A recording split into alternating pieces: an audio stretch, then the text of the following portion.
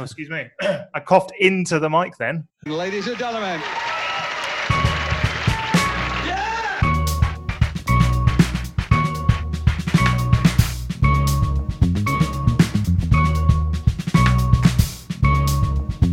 Welcome to Publish, Perish or Podcast, your opportunity to look behind the scenes of science to see if science goes for the hug or the elbow tap.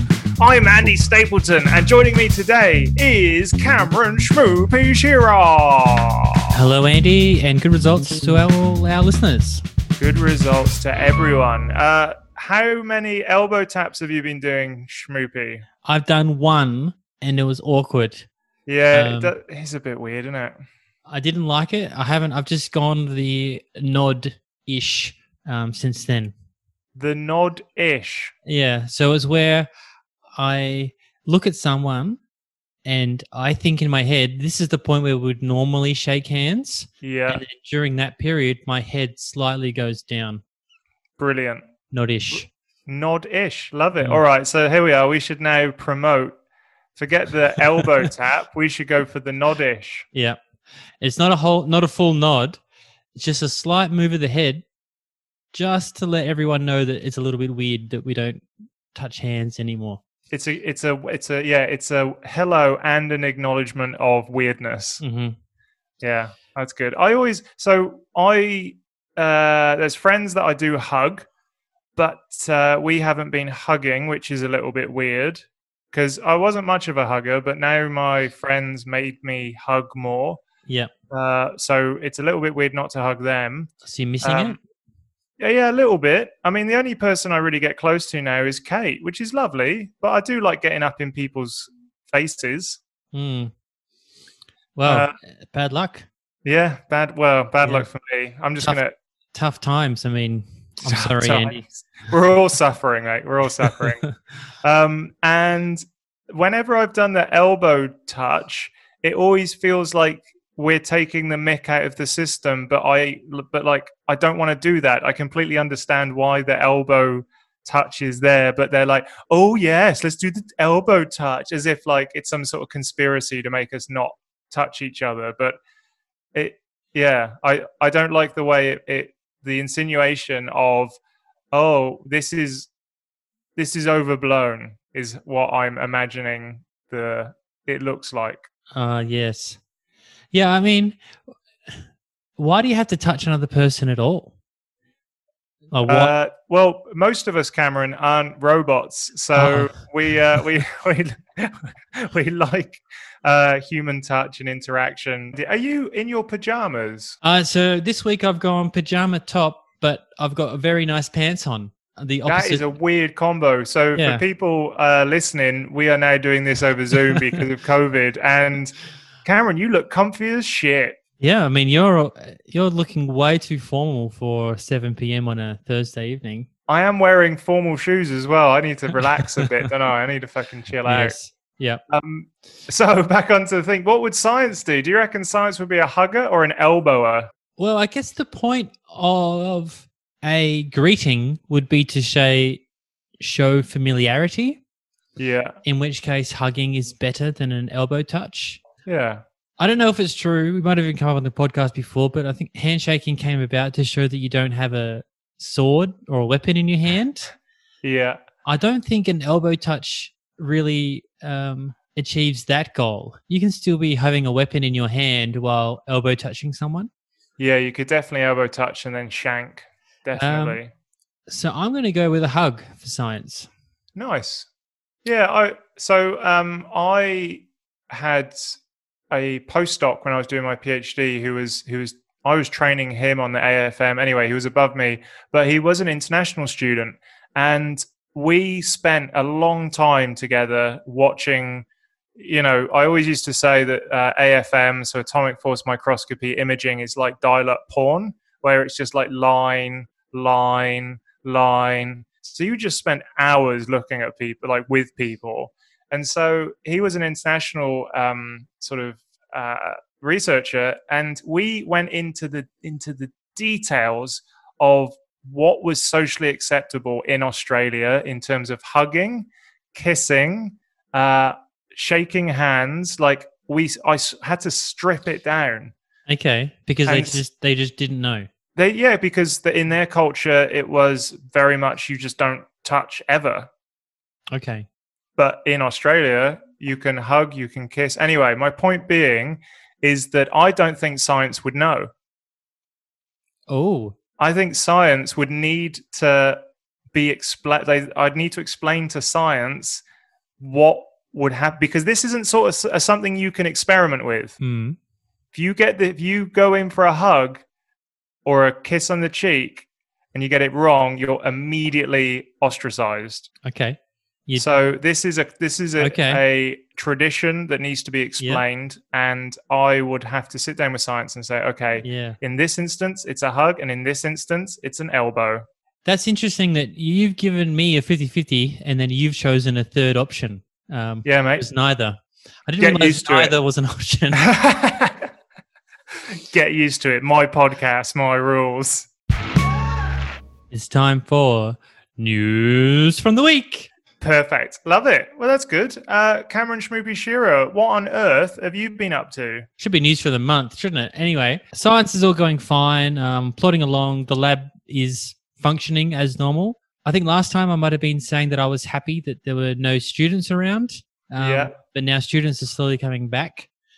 So I have to share my space better. But I got podcast-related news. Brill. First of all is in the last 2 weeks or so, I was asked to help out a local startup company, Verbalize.science. Verbalize.science? Who on earth is this amazing company that everyone should give money to?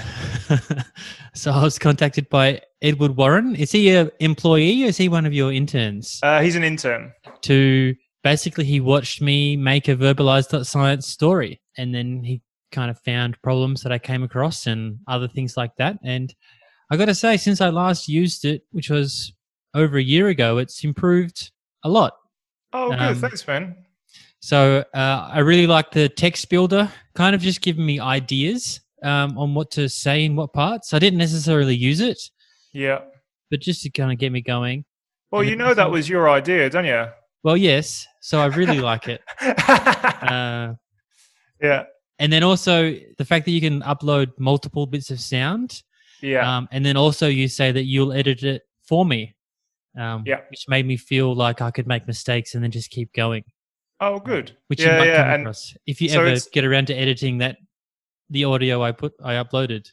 Oh, well, you didn't submit it. Did you want that one live? I ended up having to log in through Edward's details. Oh, that's right. Yes, because we changed the flow, and anyway, there was a little bug in it. But by all means, I can push that live. But I do want to say thanks for doing that, because the reason it's better than it was a year ago is because people are giving us feedback, and now Ed is a user interface and human-centered design student. And so, it's just really great that we're getting feedback, we're implementing it. And the one thing I learned about this whole process is little by little. So thank you for being part of that journey. Oh, you're welcome. It was hard to kind of lock in the time, but I ended up having a good time doing it. Good. So that was good. My last bit of news is that I am doing another podcast. You are doing another podcast? Stop it. I am. So I'm a special guest appearing on, I don't know if that is if it's the official name or not, but it's currently going by the PhD podcast with Tamara and Steph. Wicked. Now I know you're also going to be a guest on this, Andy. well, I mean, I don't want to take away how awesome this is for you, but they did approach me and say, "Do you know of anyone else?" And I was like, "Well, I've got an awesome co-host on my podcast. You should 100% have him on." So it's a bit of a shame we can't be both on it together, because they essentially then we could do a podcast and they would edit it. Yeah. So it's going to be recorded at a professional podcast booth center. Yeah. The pod booth in Adelaide. So have you been there before? I have. I've done one podcast there for a friend from LinkedIn, and it's really great. You know what? You turn up, you sit down, you talk, and you leave. It is the best podcasting experience ever because as part of the service, they also edit the podcast. Yes. And also it's video as well. So make sure, and I didn't know that last time. I kind of knew it, but didn't. And anyway, make sure your TV presentable. So no pajamas. No, I'm saying pajamas. Pajamas. All right, Andy, what have you been up to? I have been producing content like there's no tomorrow. So at the moment, I've got my LinkedIn vlog that I'm still doing. So that's been over a year. Over a year, 5 a week? Do 5 a week. So yes. What are you up to then? In terms of videos, I think I'm close to the 300 mark at the moment. Wow. And my mission initially was get to 10. Then I said I want to get to 100, and it's all going well. Like all the metrics I care about are going up, and this is like a little challenge for myself. So I've set myself the tentative challenge of 1,000 videos. So I'm a third of the way there, and it's like a marathon, right? It sucks, right? So at the moment with COVID, my vlogs are really not interesting for me to film because really it's me. Like all of the ones I've really enjoyed, I've been out, I've been going around, interviewing people, speaking to people. That's what I like. But hey, tough times. So I'm sat at home. I was just saying to Kate that I have not left Plympton, my block, like literally probably about 10 minutes walk either way for about a week now. Oh, so, wow. Yeah. Because I can't go up to the co-working space because that's closed. Is it? Yeah. Okay. And I can't go to libraries because they're closed. That's where else I would do work. And anyway, so I've been producing content like there's no tomorrow because I'm like, in this downtime, I feel like laying the foundations for the other side is important. Mm-hmm. And so, I've been doing more YouTube. Actually, I've been doing some YouTube stuff on PhD careers. I've seen a few of them have had quite a few views, or much more than the entrepreneur videos seem to get. Yeah, absolutely. And so the entrepreneur videos I cross-post. So they're on LinkedIn mainly, and I just put them on YouTube and I don't promote them. But I put up this, a couple of long-form PhD career type advice stuff. And it went, I think one's at like nearly 3,000 views now. And that's without promoting it or doing anything. So, so clearly there's a hungry audience out there, which is great. Mm-hmm. And what else? A couple of other little projects sort of like ticking along in the background. So that I've never been busier, but it's like I've never been busier laying foundations, which never feels good because you end up like you don't see the results of this for like 6 months to a year. Yeah. So it's about pushing through it. You got to have the strong foundations or else it'll just crumble. Exactly. That's right. And then finally, Verbalize.science is going really well. I've actually, so we're just finishing up with the Goida Institute in Adelaide. Yep. And now, this probably sounds really weird to someone who hasn't. I mean, you've been pretty close to my entrepreneurial journey, but I'm not sort of ashamed to say that this is the first customer where I feel like we've got it together. Oh, good. The processes I've got editors editing stuff. I've got an employee that's helping me project manage.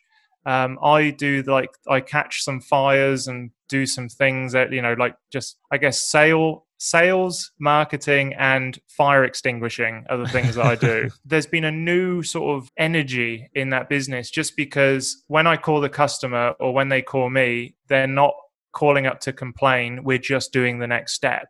Yeah. So one thing I read about entrepreneurship recently, which it's kind of one of those things, I've heard it in the past, but you've got to experience it to really understand it. And they said, I think it was Winston Churchill, but he was like, success is failing over and over again, but not losing enthusiasm. And for where I am right now, and I know it will change in the future, but I cannot relate more to a saying. I'm going to get it tattooed on my chest. Like, it's just failure, but getting up the other side of that failure and going, you know what did I learn? How can we make it better? And that's where we're at the moment. So I'm like, okay, we're at the top of a mountain, but I don't know if it's a global peak or if it's just like a small peak that I'm going to have to go down to go up again. And that's the fun journey. Yep. But keep your enthusiasm. So anyway, there's my news. It's time for Topic of the Day. Topic of the Day. We both went there. That's, you know what? One of our best. I'm not sure if it will go down as one of the best. Well, we'll let the audience decide. Let us know. Was it one of the best? So the topic for the day is COVID-19. Are there any silver linings that we can glean from this horrible cloud of pandemic? Is this a chance to look for the opportunities from a disaster? And what does the future look like, especially in terms of, we love talking about 5 and 10 year plans. What does this actually look like for the scientists on the ground? Good questions. I mean, no matter what the situation you're in, you have to keep your enthusiasm, don't you, Andy? And so you got to fail and then not be any less enthusiastic. So let's try and find how this could be, maybe not saying a good thing, but where's the opportunity in what's going on right now? So Schmoopy, yes. Science relies on scientists doing work. Mm-hmm. Now, if you can't go into the lab, if you can't get the funding, because, we're arguably at the moment looking down the barrel of not a recession, but a depression. Are we? So they are saying that this is going to be much larger than the GFC in 2008, and it will be much closer to a depression than a recession. Yep.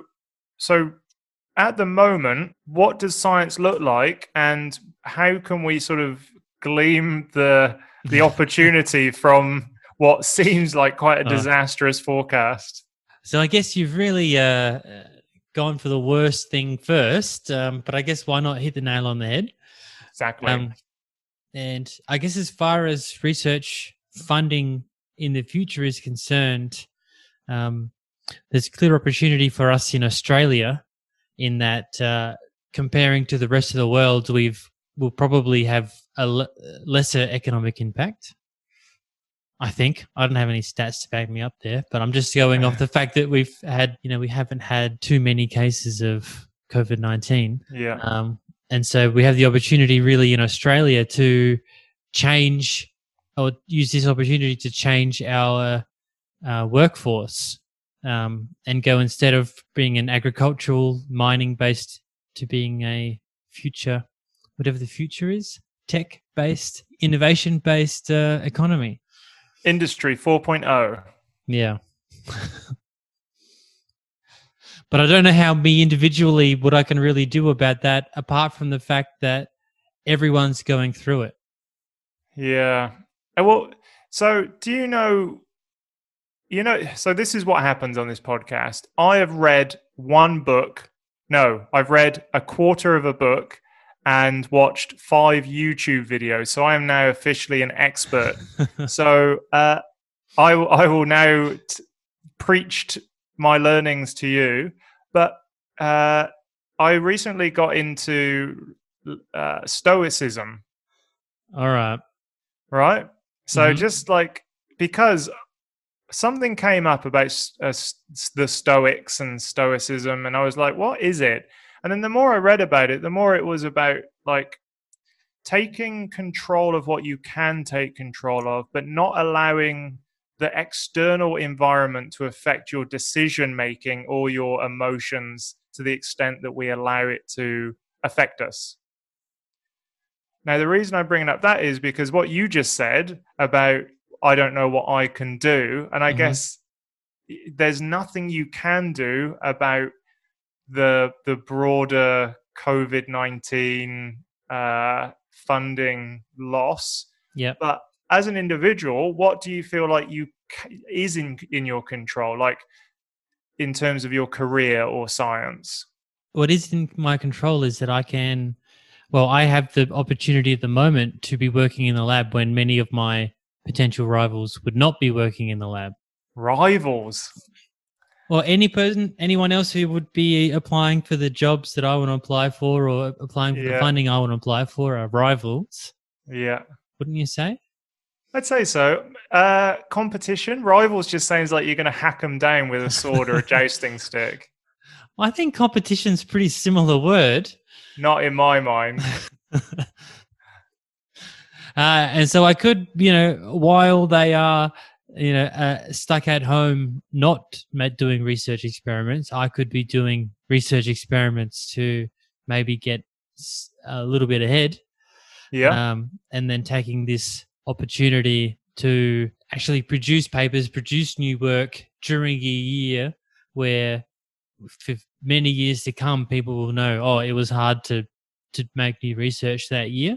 And of course, the new research perhaps this year would still be published because people are at home writing the papers that they should be writing. Yeah. But eventually... Do you think that's really happening? Yes, definitely.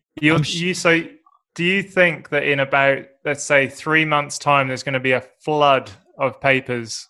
I am expecting that the number of papers published this year, and particularly the number of review articles published this year, will be higher than well above average. So there'll be a definite peak in the number of papers published this year. Yeah, yeah. Because people are at home and there's not much else to do apart from finally write that paper. Yeah. And also review articles are those cheat papers where you just have to read loads. Yes. Yeah. So you've got the ability to work where maybe a lot of people don't have the ability to work. What other things do you think, like in terms of the things you're able to control, I guess applying for stuff still, right? Are there still things around to apply for? I mean, are you best positioned if you just go, you know what, I just need to continue as normal with science? So are you still applying for grants? Are you still you're still publishing papers? Are you still applying for awards and that sort of stuff? Or is all that stuff still going on? So grants, at least in Australia, grants and awards are basically going ahead as normal. Yeah. But I didn't have a plan to go for any. So I'm not, but that's not because of coronavirus. It's just because nothing's really come up that I want to do. I have the fellowship starting soon. Yep. And another grant starting soon. So I think that's enough for me to actually make sure I do those ones as well before I start looking at what else to apply for. So, yeah, but it is a good time for anyone else stuck at home to get the grant ready for next year. And so maybe it's going to be a year where lots of grants are also submitted. Yeah, more competitive than ever before. So it's an opportunity where I just take the year off applying for grants while everyone else does it. Yeah, yeah. So do you feel like you've taken your foot off the gas a little bit in terms of like you've got not that you haven't deserved a break, by the way, but thank you. Do you feel like you've just given yourself an opportunity to pause and breathe, say, for 6 months to a year before you start on that treadmill again? What's going on in your mind in terms of that? Yeah, it is a bit weird. It's kind of this like killer mentality. So a sports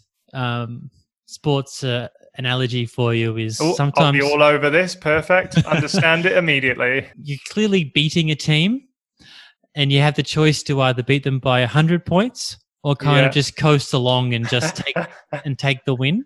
Oh, that's annoying, that one. If I was losing, I want to lose properly. And so there is something like I don't really have the killer instinct in me at the moment. I don't have the drive to be the best or to really take advantage of it.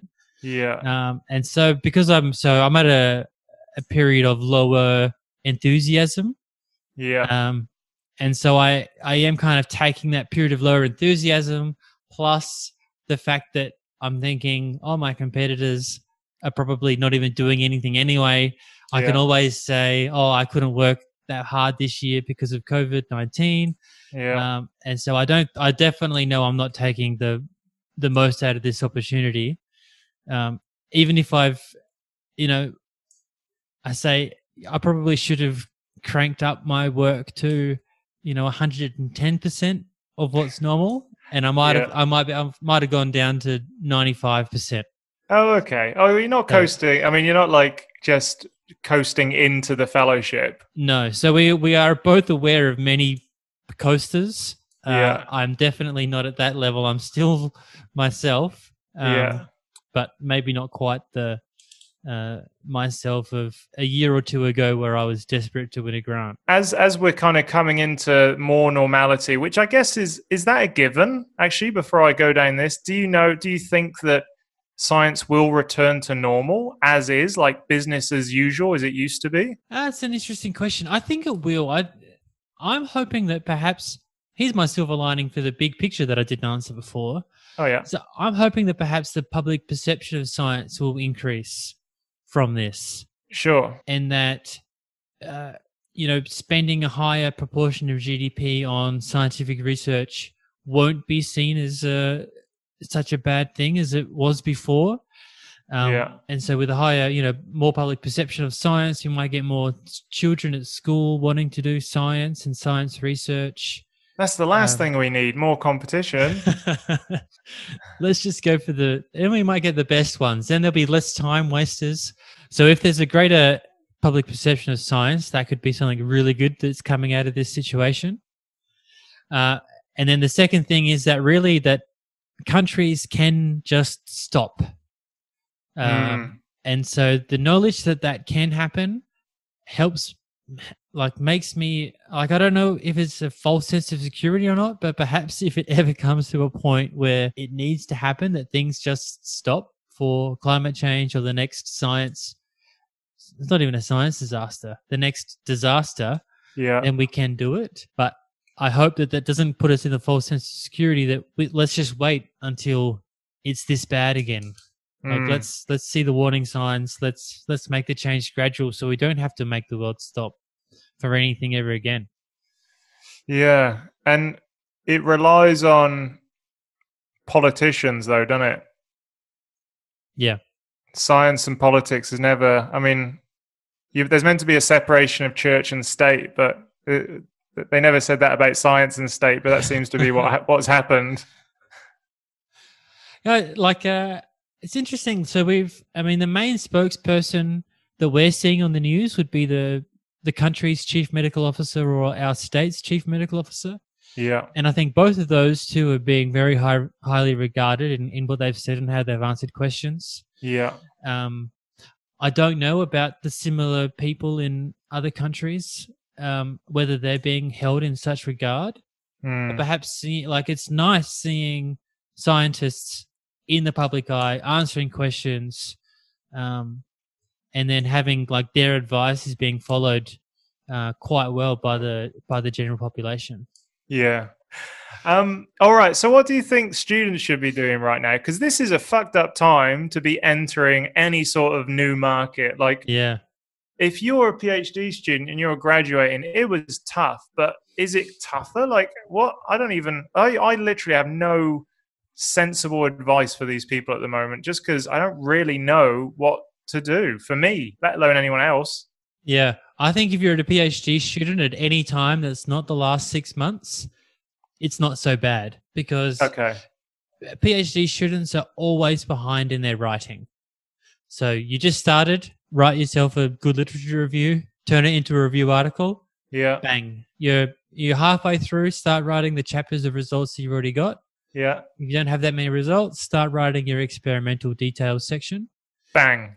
Write a review article. Bang. Bang. But the people who are supposed to be finishing, or the people who have just finished, and they expected to, do the thing that we are told to do go to another country, do a postdoc for 2 years. Yeah.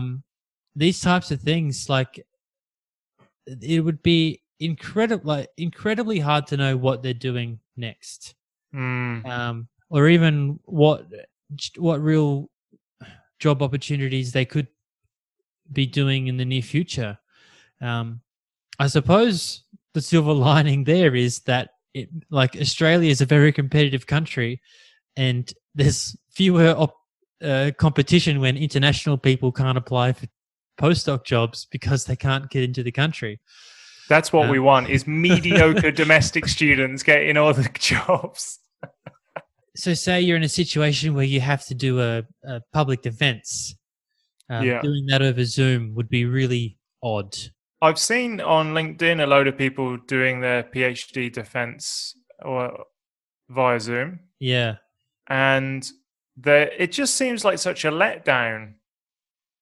It's like a roller coaster going up to the top, and then just as you're about to enjoy it, an elevator just takes you down. Like, it's just, after all that hard work, you just want people in a room so you can bore them for 20 minutes and go, yeah, you know what? That was 3 years worth of work. But yeah, look, it's a really tough time. And once again, coming back to the thing that I've read recently and remember the most is control what you can control.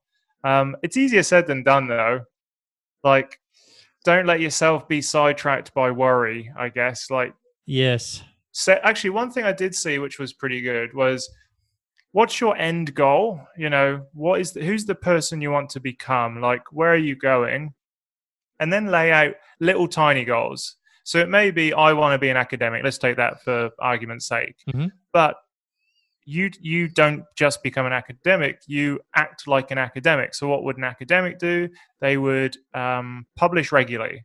Yep. They would collect, and to get that, they need to collect data. So every month, I'm going to look and I'm going to make sure that I've got a paragraph and a graph or something. Anyway, so it's like taking a big goal, splitting it down into small manageable chunks, and then just being like, you know what, that's what I can control. Mm-hmm. Anything outside of that, another bloody recession, a depression, another COVID-19, whatever it is, it's like, you know what, but at least I did everything in my power. And I think that's probably the only place where people at the moment can seek solace. Yeah.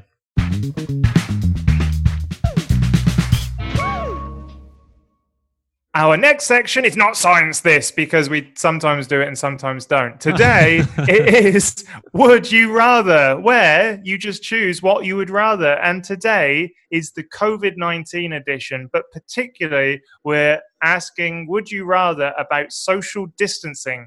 What's it going to look like in the future? What would you rather do now? How would you rather the world become?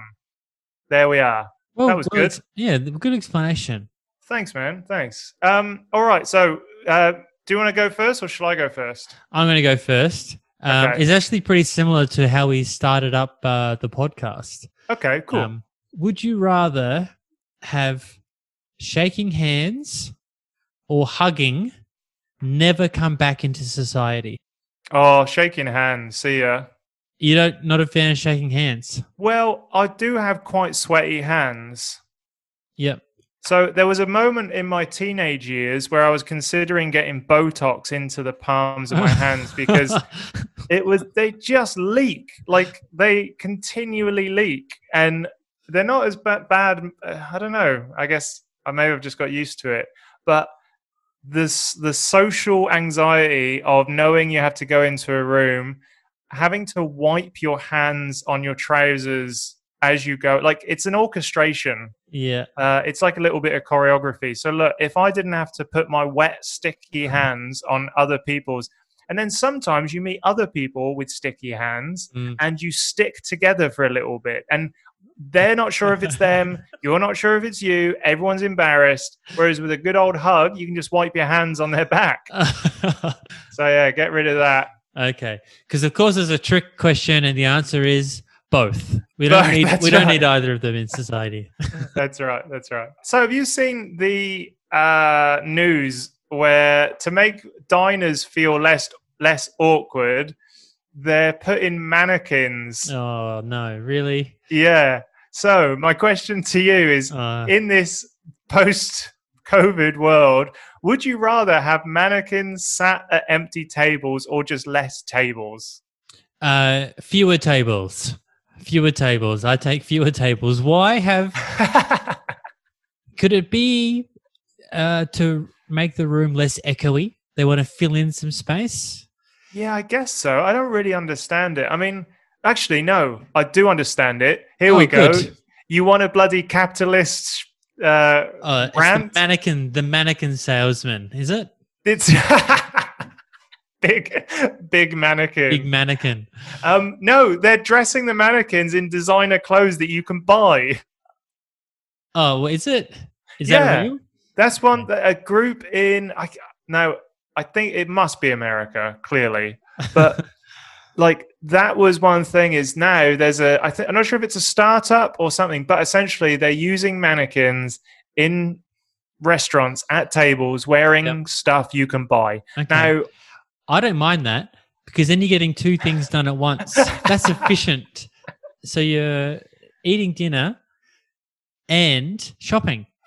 Yeah, but I don't want to be sat there with a face full of like clam juice going, I like that T-shirt. What's wrong with clam juice and T-shirts?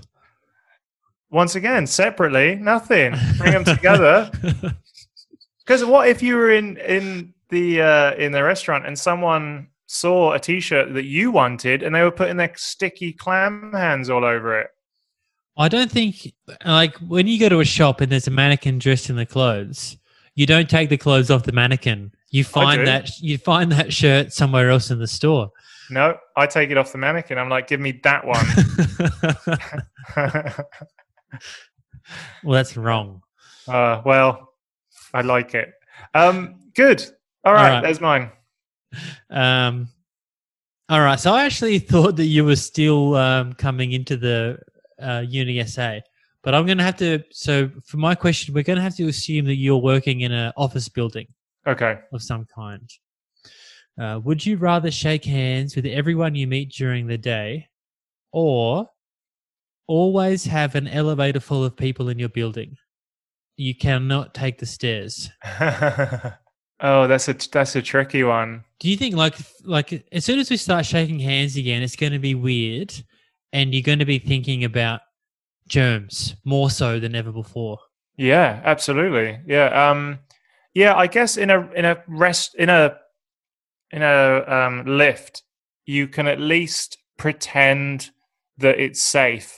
But the moment how like you can just hold your breath and kind of like just make yourself small and try your best not to touch anyone. But the thing about hands is that you touch things and then you touch your face.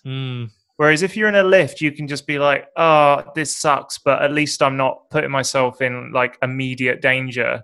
Whereas the moment you put your hands on another person, you're infected. Yeah. So that means I would rather, get rid of the handshake again. I'm all about getting rid of this handshaking. Okay.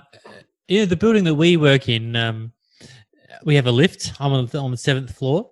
Yeah. And I always find it, whenever I get in the lift and there's someone else in there, I'm very fascinated by how they press the button at the moment.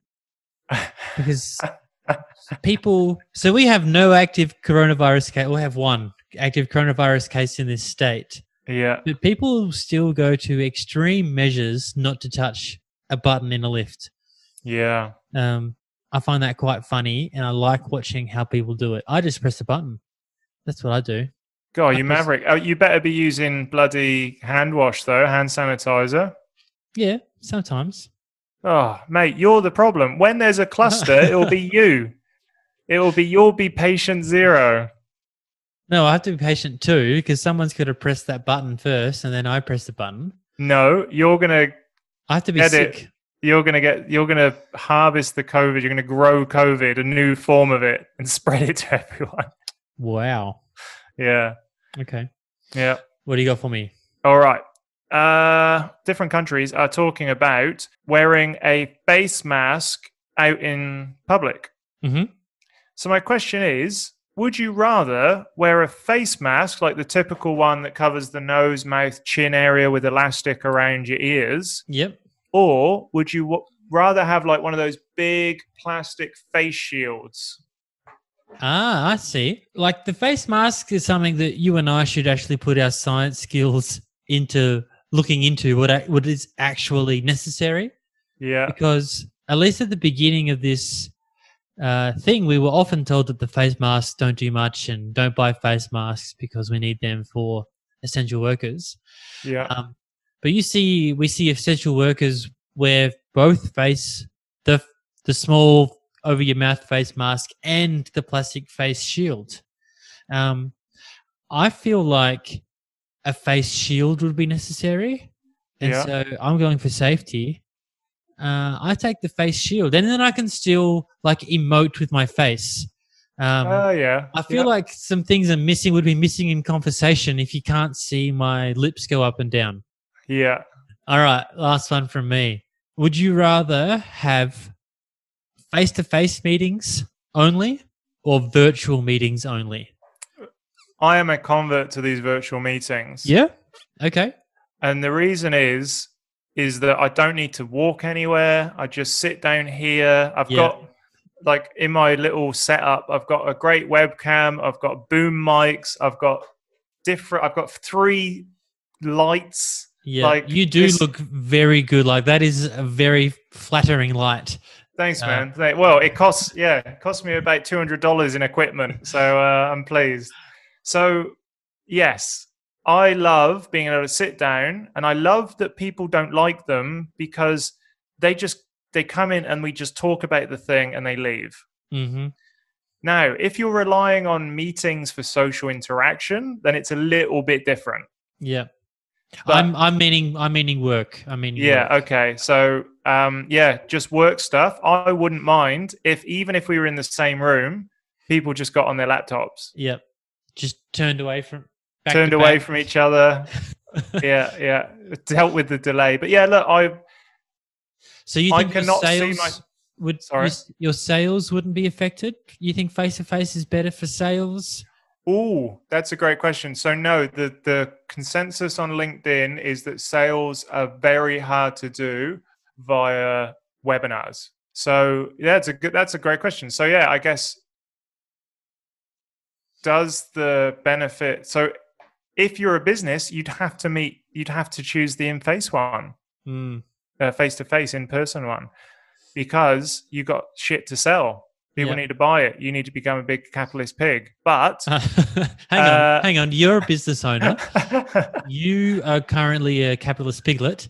That's right. Yeah. Oh God, I'm doing a backflip. Oh, give me face to face. Otherwise, I'll never be able to make a living. So you've probably heard this idea that countries that have got very low cases, close to elimination, no people in the hospital, especially on ventilators and stuff, that they would consider creating these bubbles and connecting these bubbles. So Taiwan, I think, is one. Mm-hmm. Australia could be one, and New Zealand definitely will be one.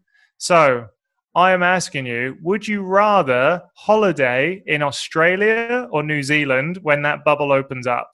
Oh, so you're saying the bubble is definitely opening up? It looks that way. Yeah. Well, they're both amazing places to visit. Yeah. Where would you prefer to go, though? What month? When do you normally take holidays? Well, normally summer, but all right, summer. Yeah. Let's go. Not like January summer. Let's do like early summer when it's not stinking. Okay, then definitely Australia. All right. Stinking time? Still Australia. Summer is Australia. All right. Winter, I would go to New Zealand for skiing. Music is provided by the awesome Adelaide-based band Boycerom. Go check out their stuff on their Bandcamp website. Also, remember to subscribe to us on your favorite podcast app, like our Facebook page, and join in. Don't do that because the forum's dead. And leave us a review on wherever you get this podcast. Cameron, sponsor for the week. You were just listening to Publish Perishable Podcast, and this week we were brought to you by our future sponsor, the PhD Podcast, I think it's going to be called. Lovely. See Cameron and Andy as guests, perhaps, if Andy's doesn't get completely edited out for too many fair words. All right, final farewells. Goodbye. Bye.